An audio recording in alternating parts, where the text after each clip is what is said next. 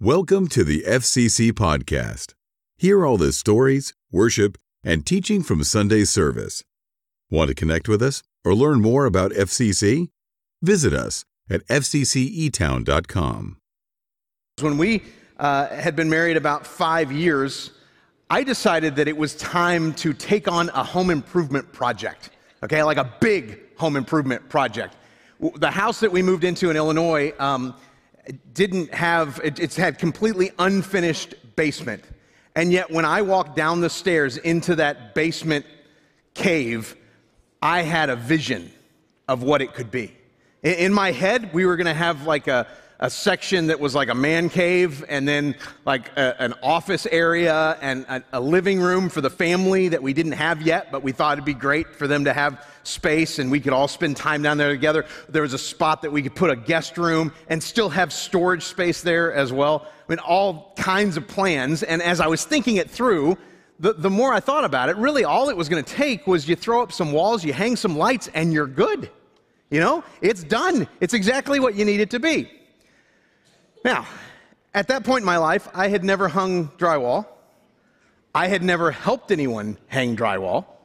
I had no idea what it would take to hang drywall. And this was long before the era of YouTube and YouTube videos and smartphones where you can kind of watch and see and all the DIY stuff that's out there now. And so my solution was I went to Home Depot. And I found one of the workers at Home Depot in the aisle, and I asked him how to hang drywall. And I stood there for 10 minutes while he explained to me how you hang drywall. And so I got all the information that I needed about hanging drywall to become an expert from the guy that worked at Home Depot. I want you to just think about that for a second. That was my instruction, was that guy giving me information. And after 10 minutes of listening to him, I was pretty sure I had it down. I didn't need any more help. I was going to be able to do this no problem at all. I got all my materials and headed home. For 4 weekends in a row, I hung drywall by myself because that's part of what I was after, was I wanted to make sure I did this whole thing by myself. I wanted to save money at every turn that I could, and I wanted to do it all myself. So I started hanging drywall. What I didn't understand, that I now understand, and maybe you didn't know this too, so this is a good tip for you. Drywall sheets are tapered on the ends for a reason, is that you're supposed to butt the tapered ends up against each other so that when you put the mud in, it can cover that seam and keep the wall flat. I didn't know that. So I'm making unwise cuts all over the place. I'm putting cut edges against tapered edges, which is leaving this really neat ledge that's on my walls that are supposed to be perfect. But the guy at Home Depot had told me that when you mud, you can kind of cover up a lot of mistakes you make. I didn't realize he didn't mean mistakes that are quite that big, okay? But for 4 weekends, I hung drywall by myself to save money. Now, at the time, we didn't have a lot of money in the bank, and we were also very cheap, and so that seemed like a good reason. But if I'm honest, it got to a point where it was a sense of pride and a sense of pridefulness to not ask for help and to try and do every part of it myself. So then came the mudding and the taping and the sanding. And so, again, there's these big problems that are on my drywall, and I figure I'm just going to cover them with mud, and more mud is always better, right? So I would put lots of mud and let it dry and then get to sanding later. So now, if that basement still exists the way that I created it, which I hope it doesn't, but if it's there, all along the middle of every wall is a huge but smooth hump that's there. All the way through the whole basement was this hump of mud because I had to sand and sand and sand. And when you sand that hard against the drywall and you keep pushing and you keep pushing and you keep pushing, you end up popping the screw holes that you've made to put the drywall up against the studs, and then you've got to repair that as well. Now, as we eventually got down the road and closer to the finish line, I did finally ask some people for help. And there were people that I knew, people who were in our church, people who lived in our neighborhood, people who lived next door to me, who had skills and talents, and some who were even professionally hired to do this kind of work that I had refused to ask help of. And when they came to see what I had done, they really believed that there was only so much they could do. Okay? It was far enough down the road that they were chipping in to kind of get it to the finish line, but there was really no way to make up for what I had already done. And one of the guys actually coined the phrase that is now part of our family lore when he was showing me how to do the things that I didn't know how to do, that he was trying to teach me how to do, but I'd already made so many mistakes that I would do the thing that he asked me to do, and I would say, hey, is that right? And he would look at it and then look around the room and go, well, it's good enough for who it's for. I was going to do it all myself, and I didn't need any help. And in the end, I was left with a project that wasn't anywhere close to what I had wanted it to be. And you would think that after that one example that went on for weeks and months and actually years of time, that would be enough to keep me from ever trying to do something I'm not talented to do and that I'm not skilled to do all by myself and not ask for help. But it's not. I'm still guilty of cutting corners. I'm still guilty of trying to do things without asking people for help. Do you have any projects that are going on in your life that are kind of like that right now? Do you have any relationships that you're kind of burdened by and you're shouldering and you're just trying to handle all of it yourself? Some things that maybe you know you're not skilled to do and that you're not really great at, but you're just going to kind of keep pressing through? Because we tend to either pride ourselves in our ability to do everything by ourselves, or we've come to a place where we've convinced ourselves that we're just not going to bother anybody else with what's going on in our life. We're not going to bother anybody else with maybe a problem or a project that we have because they won't understand, or somehow they'll think that we're silly for even asking them. But the truth is, especially right here in this community of faith, in this church, there are people who are around you who are super talented and super skilled in things that you're not, who can help you. Or maybe that's exactly who you can be for someone else. It's really the point of what Paul's talking about in some verses that show up in Romans chapter 12. Now, this week, there's a bunch of you who participated in the homework, and I've kind of been getting some emails and text messages about this. There's a whole bunch that have read through Romans chapter 12. That was one of the assignments, and some who have read multiple times through Romans chapter 12, some who have read multiple translations through Romans chapter 12, some who have been trying to memorize Romans chapter 12. That was kind of the hard assignment, was to memorize the whole chapter. But in fairness, I mean, you had some of it already done if you did last week. You had 2 verses done, and you just had the whole rest of the chapter to memorize. So you did that. And if you did that, even if you read it, if you did the easy version, the hard version, I'm so proud of you. It's amazing that you are diving into God's word that way. And so here's the thing. If you did that, you know where Romans chapter 12 is, because you've been there all week. And if you didn't, I bet you can find it really quickly. So turn to Romans chapter 12, whether that's digitally or physically. Look at Romans chapter 12 and follow with me in a few verses near the beginning of the chapter. We're actually going to pick up right where we left off last week. Here's what Paul says, Romans chapter 12, verse 3. He says this, "For by the grace given me, I say to every one of you, do not think of yourself more highly than you ought, but rather think of yourself with sober judgment in accordance with the faith God has distributed to each of you." Now, this is a little bit of a switch from what Paul's been talking about for the previous 11 chapters. Because in the beginning of the book and almost through the middle of the book, Paul is laying down some foundations about who we are and about what's happened for us. Paul spent 11 chapters kind of detailing out that we are sinners, and that because we're sinners, there's nothing we can do to fix our own sin. There's no way to fix that. And there's some people who didn't even know that they had sin in their life, and they certainly aren't able to do anything to fix that sin. But it says that while we were still sinners, we just read this a moment ago, while we were still sinners, God fixed our sin problem, and he sent Jesus. When he sent Jesus, Jesus came and Jesus taught, then Jesus died and rose to conquer sin and death and to give the opportunity for God to give his gift to us.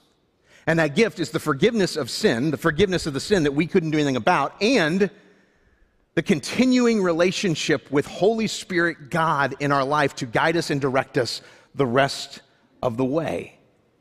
Now that gift is a tremendous gift that we have received. Now what he doesn't say is that because we've received that gift, and because we say yes to Jesus, and because we have the indwelling of the Holy Spirit, that life's going to be perfect from here on out. That somehow we're going to kind of skip over any rough spots that come along and any tragedies that happen, and we'll be able to kind of move around any troubles that come our way. He doesn't say that at all. The other thing the Holy Spirit's not for, okay, the Holy Spirit's not dwelling within you to help you in the horse races, okay, or to help you pick out the right prop bet to bet on in the Super Bowl, okay? That's not what the Holy Spirit's here for, is to help you with stuff like that. The Holy Spirit is here to help you live your life in such a way that celebrates what God has already done for you. Now that is what's talked about for 11 chapters. Paul takes 11 chapters to explain to us the foundations of what's happened for us and what has happened to us and what gift is being presented to us. And that's a great message to be given, but here in chapter 12, he begins to take a turn. And it's certainly not a turn for the worse, it's just a change in what he's going to talk about. Now he wants to talk about the practical part of life. And instead of talking about all the stuff that's been done for you and how life can exist for you and what life is like for you, instead of doing all that, which he's already talked about, now he wants to talk about what you can do, and even more specifically, what we can do together. And right off the bat in the verse that we just read, Paul says something that maybe we don't quite get. He says, "For by the grace given me, I say to every one of you," okay? "For by the grace given me" is a phrase that's really a comment about the role that Paul has. Paul's purpose was to teach us, was to explain things to us, was to clear up for us some things that were not as clear to us as they could have been. Some things that we get confused on quite a bit. Paul's constantly there to kind of clear that out and help us understand. And when he says about his role, about himself, he says, "For by the grace given me," he's pointing to the fact that this role that he has of teaching is not something that he chose to do. It's not even something that he was actually trained to do, to go around and teach people and explain things to people, especially about this grace that we've been given from Jesus. But it's something that God called him to do. The first century phrase for "by the grace given me" is kind of a first century phrase for God is having me do this. God has called me to do this. God is the source of the role that I have. I didn't choose to do this. I didn't ask to be here.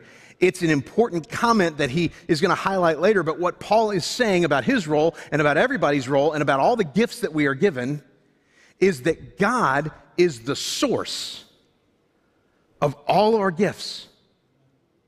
It is really important for us to perceive this and understand this correctly, because Paul went on to say, and he warned us, "Do not think of yourself more highly than you ought." Now, why would he say that? Well, he would say it because it turns out that inequality can creep in and sneak into the church as well as it can in any other part of life. And there are sometimes people who will look at what they do or look at what they are gifted to do, and they will think that because what they're gifted to do is out in front of people, or what they're gifted to do seems to impact a lot of people very quickly, that what they do is somehow more important, or what they do is somehow more spiritual or closer to God than the people who are doing something else that is in the background, which is completely not the case. But it's kind of who we are. We build a pecking order to how things are. And so the more spiritual you are in our mind, the more important thing you must be doing, which is not at all the case. I realize that this is Super Bowl Sunday, and so there's a big game tonight, and a bunch of us are going to watch that game just because it's the Super Bowl, and that's what you do, but I kind of quit paying attention to the football playoffs when the Dolphins went out a few weeks ago, okay? I was done, moving on. And I went and started watching college basketball.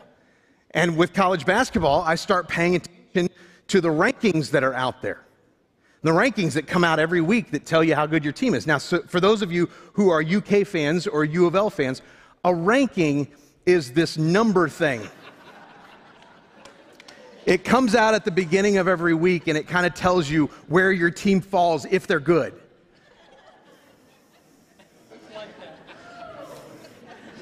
I mean, when am I going to have a chance to say that again?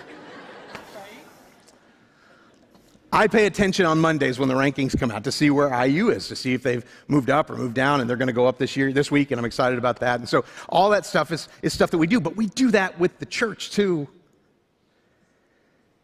And we start ranking the importance of different things and different roles and different gifts. But you see, what Paul says is that God is the source of your gifts. And so don't think too highly of the gift that you have or the role that you have in the community. But I think that there's another reason that Paul brings up this source. And Stuart Briscoe kind of points to that at the other end of the spectrum. He says this: Paul appears to suggest that other believers may abuse their gifts by simply not using them at all. Meanwhile, there are many who have no concept of their gifts, while others who know their gifts are given little or no encouragement to exercise them. I got to tell you, part of the joy of living in community, part of the joy of being part of the church when the church is functioning correctly, is getting to use the gifts that God has given you and watching other people use the gifts that God has given them. He is the source. He has not gifted everybody the same way. He has not given everybody the exact same gift. He's given them different gifts, given all of us different gifts, but it's not based on the abilities and the talents that you wish you had, or that you want to have, or even on the notoriety that you're hoping to get. God gifts us in different ways for the sake of the body, for the sake of the community of faith. What you have been gifted to do is not about you. It's not about what you even get out of it. Paul goes on and he says this. He says, for just as each of us has one body with many members, and these members do not all have the same function, so in Christ we, though many, form one body, and each member belongs to all the others. There's another letter that Paul wrote to the churches in Ephesus where he's talking about the different gifts that people have. And he says that, look, everybody has different gifts, but they have different gifts for a reason. He says this: the reason is to equip his people for works of service, so that the body of Christ may be built up.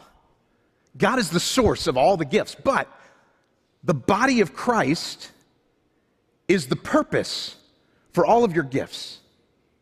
When you serve and when you participate in what you are gifted to do, you make all of us better. But that takes commitment, and that takes focus, and that takes patience. If we don't remember that God is the source of the gifts that we have, or if we don't remember that His church is the purpose for the gifts that we have, we can, again, let arrogance kind of creep in. And we start aspiring to do things that we aren't actually gifted to do. And we start thinking to ourselves that we can accomplish something that God hasn't gifted us to accomplish. Or we can take the gifts that God has given to us and use them in ways that aren't about building up the body of Christ, that aren't about building up the kingdom of God. My family, for generations on my side, we have never been specifically handy people. Okay? I can't remember a single time that my mom and dad were asked to come and help with a home improvement project. okay? It's just never happened. For a long time, my toolbox that I had at home, the only things that were in it were tools that other people had left at my house when they had come over to do stuff that I couldn't do. And I'm almost convinced that they intentionally left them there because they looked in my toolbox and just thought it was pitiful. We got to give them something. And because I am just not handy and I'm not into that kind of thing, I figured out that there's tools that can be used for ways that they were never intended to be used. Okay, some of you know this one. Okay, if you've got a really long screwdriver, thing makes a great paint stirrer. Okay, and you can get that screwdriver out and stir that paint like nobody's business. But if you're lazy enough to stir your paint with a screwdriver, it means you're probably also lazy enough to never clean it off. Okay, and so you got this caked on paint that's on top of your screwdriver to the point that now it's just nothing but a stick. Okay, you can't even use it as what it was intended to be used for. It won't unscrew or tighten anything because it's covered in paint. Same thing happens with our drill bits. We use drill bits and we try and drill into the wrong kind of material with the stuff we have drill bits for, thinking that if we'll just push hard enough, it'll go in. And so now we have drill bits that don't work anymore, that are snapped off, that are ground down. Some of them that have the screwdriver ends on, we have just stripped those things, or we've stripped screws trying to use them. Back from my drywalling days, this is actually the tool that I use to put the mud on. There's actually some mud, I can promise you this, the mud that is on this tool is the mud from the basement that I built 20-something years ago, because I ain't never touched drywall since. Also on this tool is a nice coat of paint, because we've also used it to edge stuff when we didn't have an edger, so we'll just use this. This is good. It's bent on one corner because these are wonderful tools to pry something open. But here's the problem. Now that it looks like this and is bent the way that it's bent, it can't actually be used anymore for what it was intended to be used for. It's gotten worn out by all the misuse. Tools used for the wrong purposes have the potential to get damaged along the way, to the degree that they're far less effective for their intended purposes. God has gifted you, and He has given you abilities, and He's given you time to play your part and your role in the body of Christ. And when we fight against that, and we want to go and do something else, and we want to be gifted in a way we're not gifted in, and we just kind of force our way in to do something we were never intended to do, or when we hear about our gift and we decide that we're going to go into hiding and we're not really going to do any of these things, and we're going to sit on the sidelines, then we are missing you. And when we are missing you, it means that some people who maybe aren't as gifted as you are in that area have to pitch in and get the thing done, but they're not doing it as well as you could have done it, and getting worn out in the process, and suddenly they're less effective in what God intended them to do in the community. For great purposes, God wants you to use the gifts that He has given to you, and that He had a reason and a purpose for you to do that gift, those roles, to build up His church. And when I think back to the basement project, I wish that I had been a little less prideful and not tried to do everything myself. I have a feeling that the corners that I was trying to cut to save us money didn't end up saving us money in the end. And in fact, the whole project that was there, I wish that I had asked for help from these talented people who were all around me from the very beginning. But instead, that project that I had a dream of and visions of did not finally get finished until the month before we moved out and moved here. And I never even got to enjoy the dream that was in my head of what that basement was going to look like and how it was going to be used. Because this guy was going to do it all himself and wasn't skilled and wasn't talented to do what needed to be done. There are things that I do well. None of them were on display in that basement. But that's actually the beauty of the nature of this community that we're part of it as God designed it. Paul goes on and he says this. He says, we have different gifts according to the grace given to each of us. There's that phrase again, that God sourced gifts to us, okay? If your gift is prophesying, then prophesy in accordance with your faith. If it is serving, then serve. If it is teaching, then teach. If it is to encourage, then give encouragement. If it's giving, then give generously. If it's to lead, then do it diligently. If it is to show mercy, do it cheerfully. Paul has longer lists of all the gifts that he talks about in other letters that he wrote, but none of the lists are considered exhaustive lists of all the gifts that God gives out, but it shows something very special, even in this list.